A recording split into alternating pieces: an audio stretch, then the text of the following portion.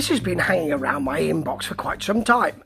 And I looked at it and thought, yeah, I must listen to that at some point, and waited until it was released, ultimately, it seems.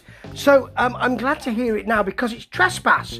And I remember that, well, I think I remember them from the new wave of British heavy metal, which I am old enough to have been around at the time when it was around itself. I wasn't around in a kind of, I can attend loads of gigs and buy loads of CDs.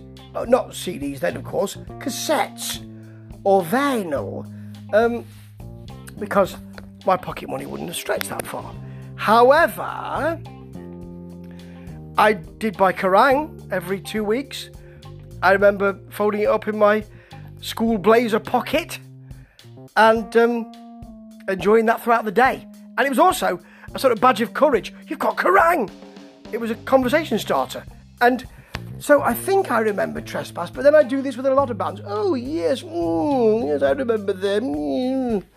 So I don't know if I did. However, they were around in the new wave of British heavy metal period. Like a lot of bands, they didn't really become huge in that period, and they have released albums since they've come back, because no band really leaves, you know, certainly not in the new wave of British heavy metal period, which I'll keep saying.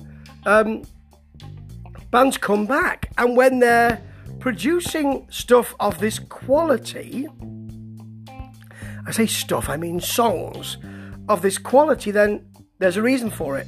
So, for instance, the thing about, I'll give you a for instance in a minute. First of all, let me just add something up front. New wave of British heavy metal, people go, oh yeah, Iron Maiden, yeah, that's right, yeah. Oh yeah, Judas Priest, yeah. No, not entirely. I mean, even if you want to pick quite a hard band, Saxon. I mean, even before Crusader, they weren't the hardest band in the world. And you've got bands like White Spirit and Gillan. Not. I mean, a big rock band, but not a heavy metal band. You know, you couldn't call Gillan Iron Maiden, could you? Or even Judas Priest. I suppose you could when they did Turbo, but you know, Ian Gillan's got the piano and all that in there. So there was always a different kind of sound, or an extra sound, to the new wave of British heavy metal, NWOBHM, and that sound is all over this Trespass album, which is called Wolf at the Door, and it's blooming marvellous. Now, there's an aspirational riff for Blackthorn and a groovy heads down feel. After that, there's a simple new wave of British heavy metal chorus. It's catchy. Then there's a doubled solo, which is lovely. Force of nature, open riff, sounds a bit like Gillan. In the verse, it's balladic and a little bit plodding, to be honest.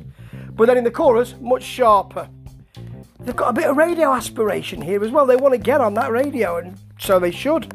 With this kind of music, Other Worlds is one of those tracks. Crooked Cross, groovy, even though it bangs through, and there are sudden harmonies, which surprise one, or surprise you. There's even queenly guitars at the beginning of Stranger in Paradise. Quieter verse. It kind of gets stuck in one place until you get a softer rock offer in the chorus of that late 70s period.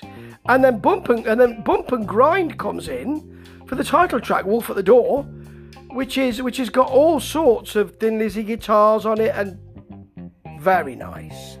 A very nice offer. It's not recorded to make you think, oh, well, this has had loads of money thrown at it.